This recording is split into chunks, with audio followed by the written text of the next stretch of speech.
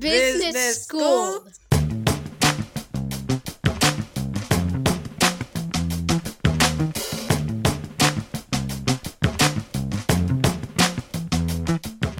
Welcome to the Business School podcast, where you'll learn how the world of business is being redefined. My name is Daryl Pereira, and I'm a senior brand and content strategist here at IBM. Today we have a special episode featuring Nickle LaMoreaux, IBM's head of HR, in conversation with Alex Colvin, Dean of the School of Industrial and Labour Relations at Cornell University.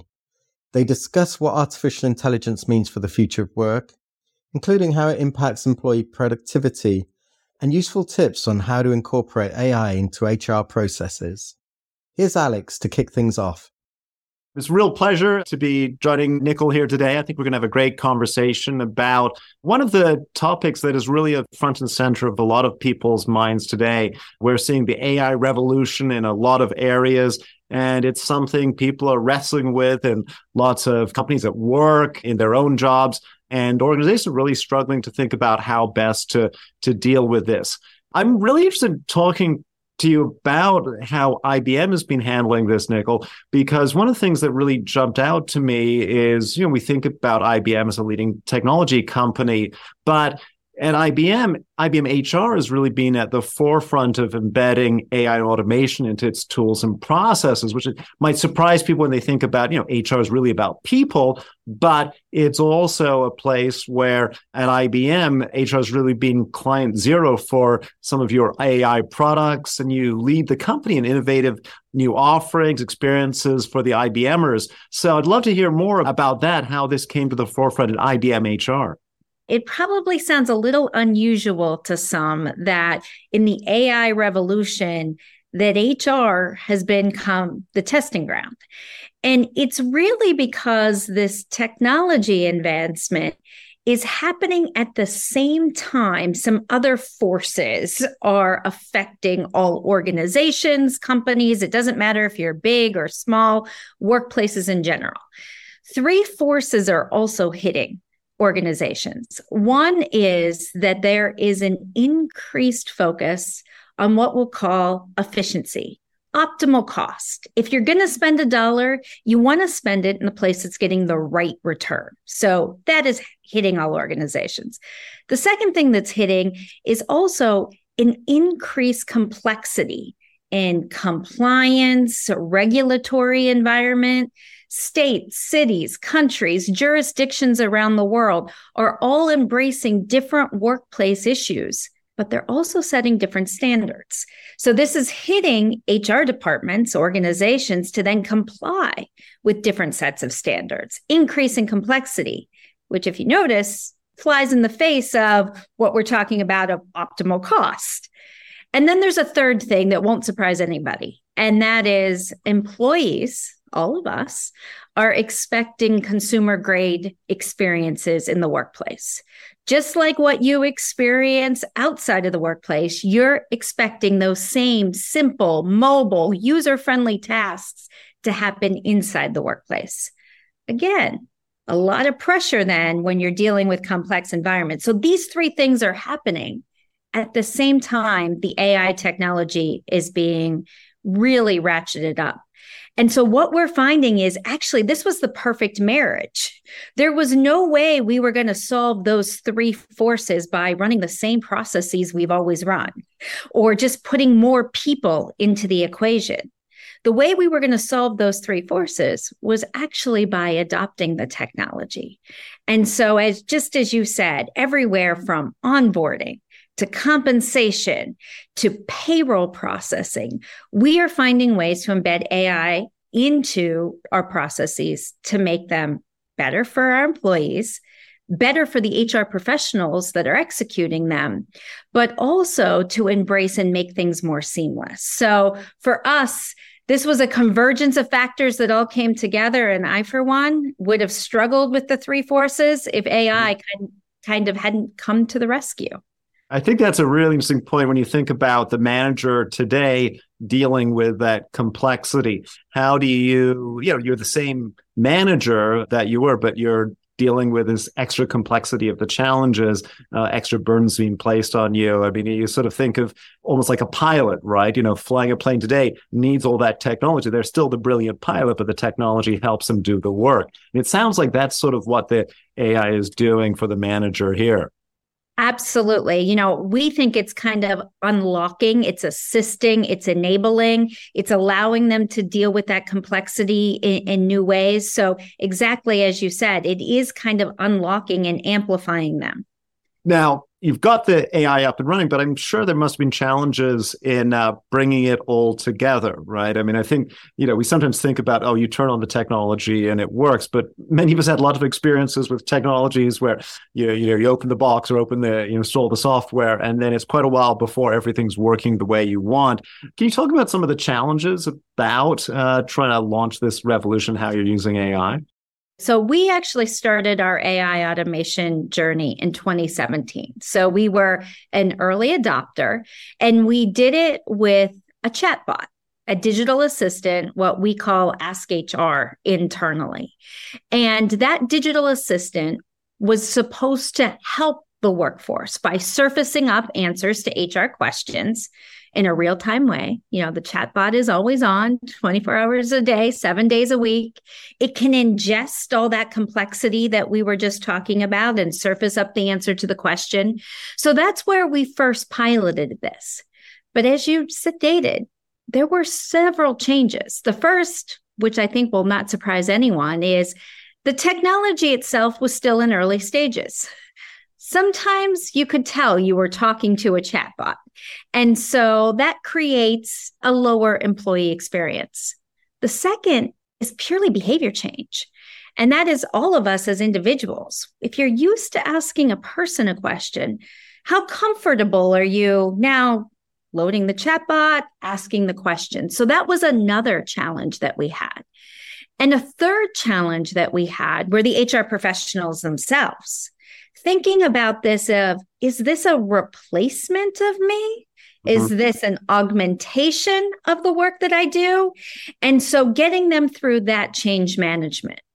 If we fast forward to where we are today, so about 5 years later, this chatbot now serves 9 million interactions a year. 9 million. So clearly we broke through the barrier of adoption. But more than that, it is saving managers and employees time.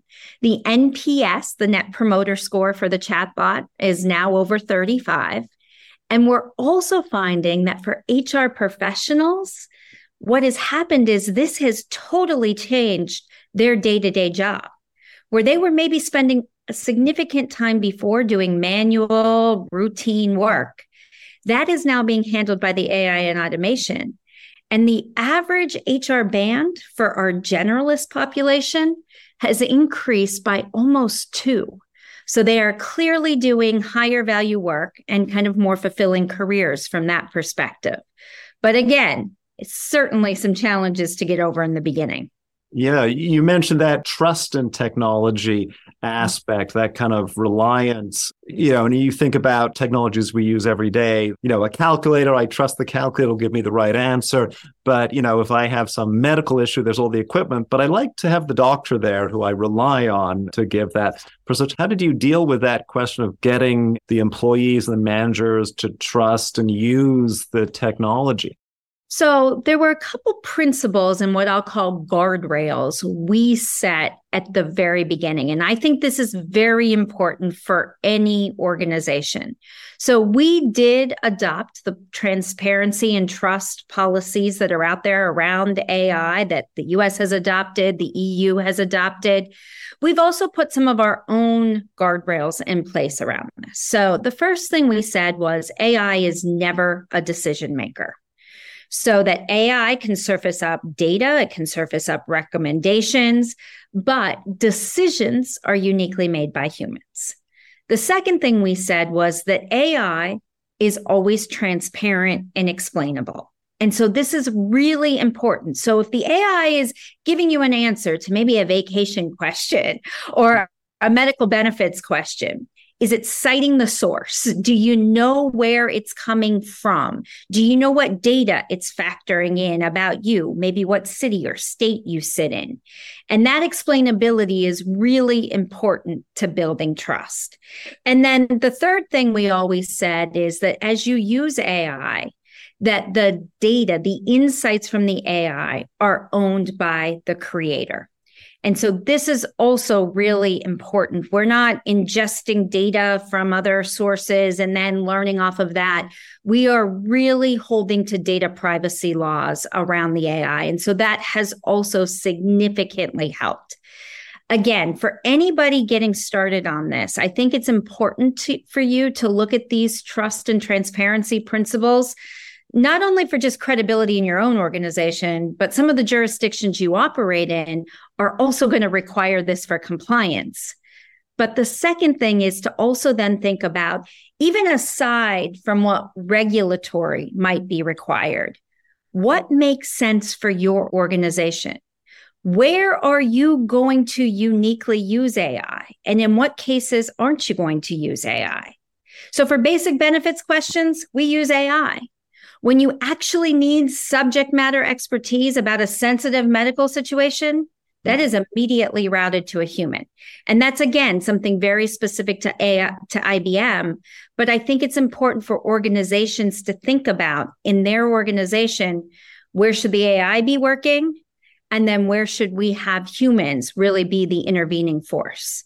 Yeah, I think that's a really interesting point to think about with some of the examples that we've heard about issues with AI, in hiring decision making, where sort of biases are being introduced and you end up sort of replicating an existing workforce that was hired 20, 30 years ago because you're just copying what you've done in the past, which seems very different than the technology situation with the benefits question. Say in the middle of the night, I wish somebody would tell me what the dental reimbursement is, right? Very different kinds of HR decisions. Absolutely.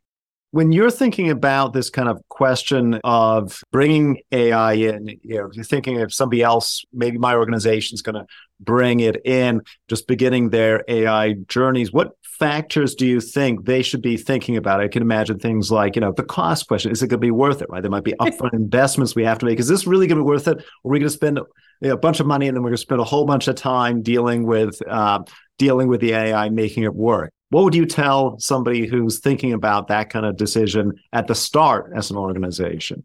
I think this is really important. Right now, AI is still in the phase of what I will call bite-size experimentation. So how it's going to unlock value in your organization or transform processes isn't going to be a big bang 3-year technology implementation.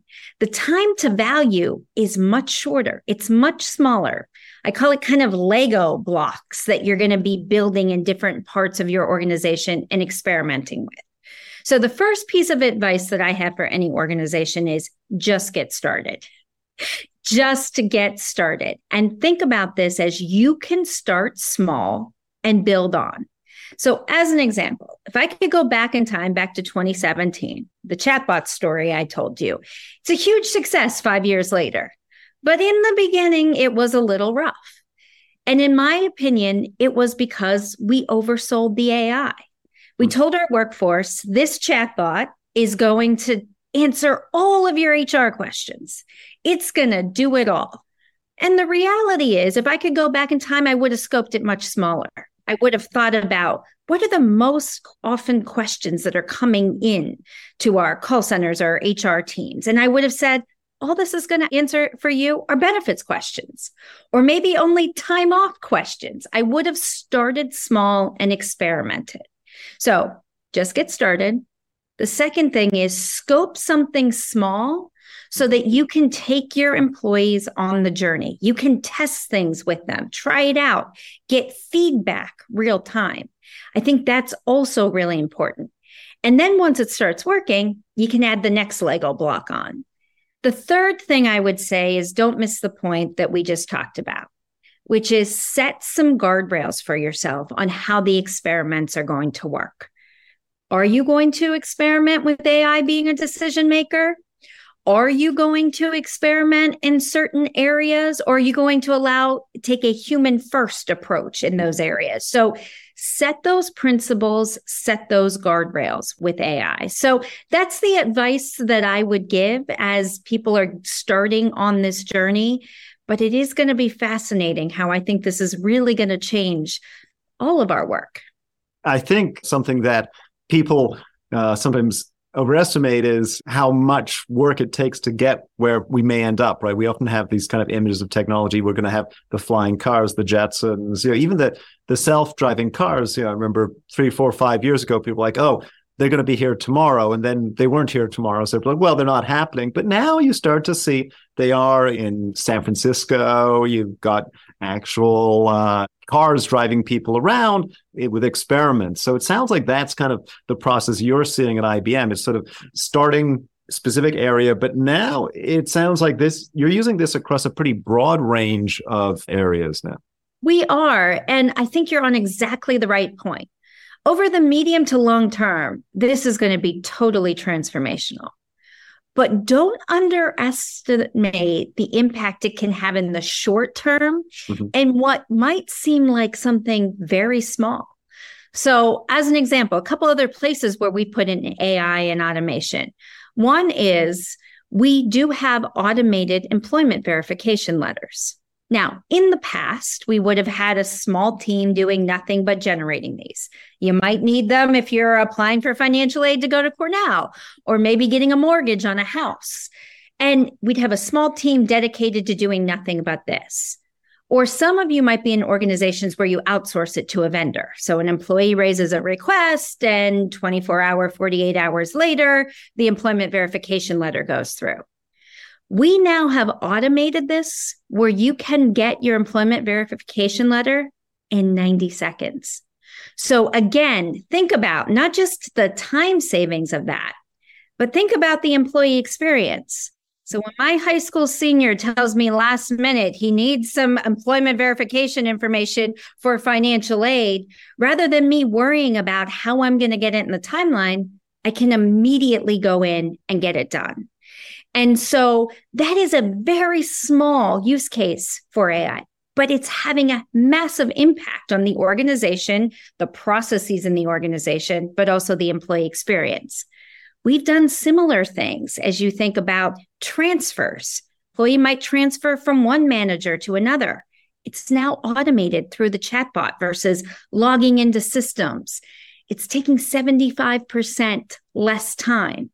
So again, these may seem like very small tactical things, but when you save people even 15 minutes a day, or 15 minutes a month over 40 processes, you start to really now unlock value for your workforce on things that drive, whether it's revenue or better employee client experiences, which make a difference.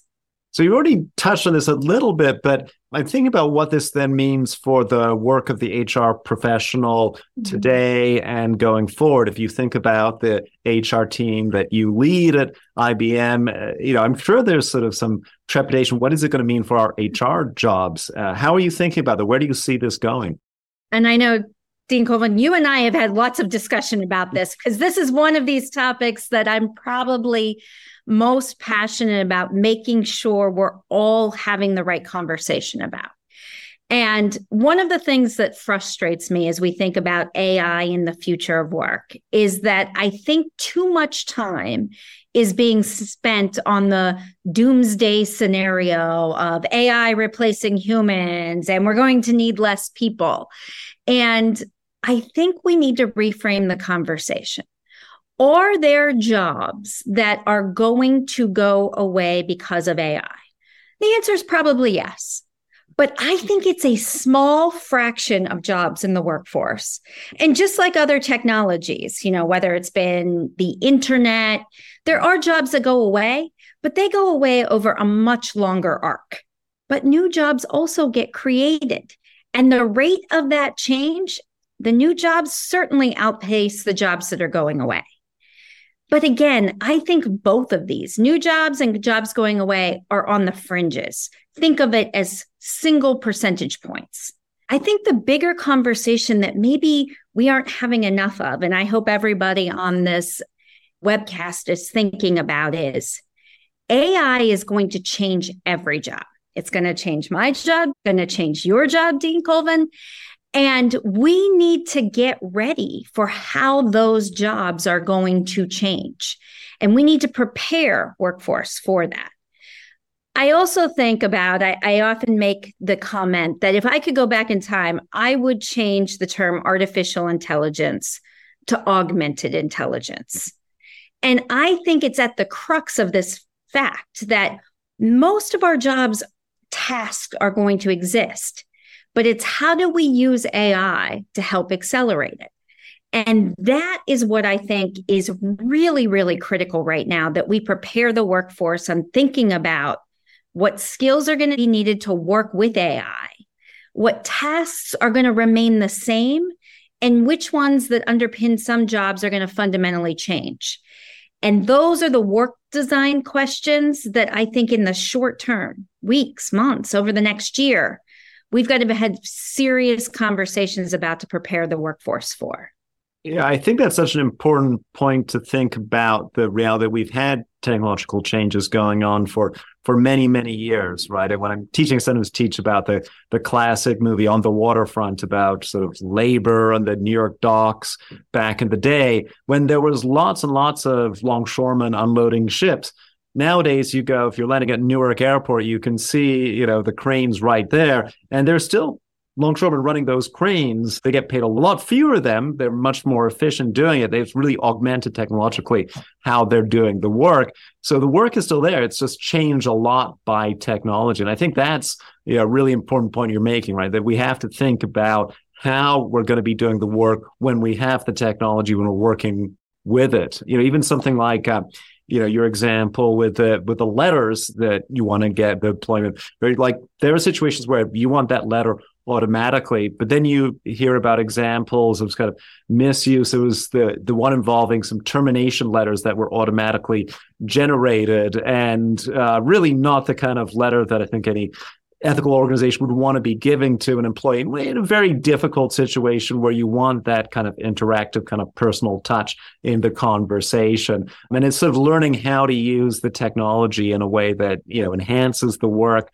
and produces the response that you're hoping to get out of it. Absolutely. And I think that is important, right? The technology exists, but how are you applying judgment on where the technology should be applied? And I think that is critical for all of us to be thinking about. And recognizing which bits you might want to automate and which bits you should not be automating. You should maintain as part of that human work product and the human touch being necessary for them. You've been listening to an excerpt of a conversation between IBM Chief HR Officer Nickle LaMoreaux and Alex Colvin from Cornell University.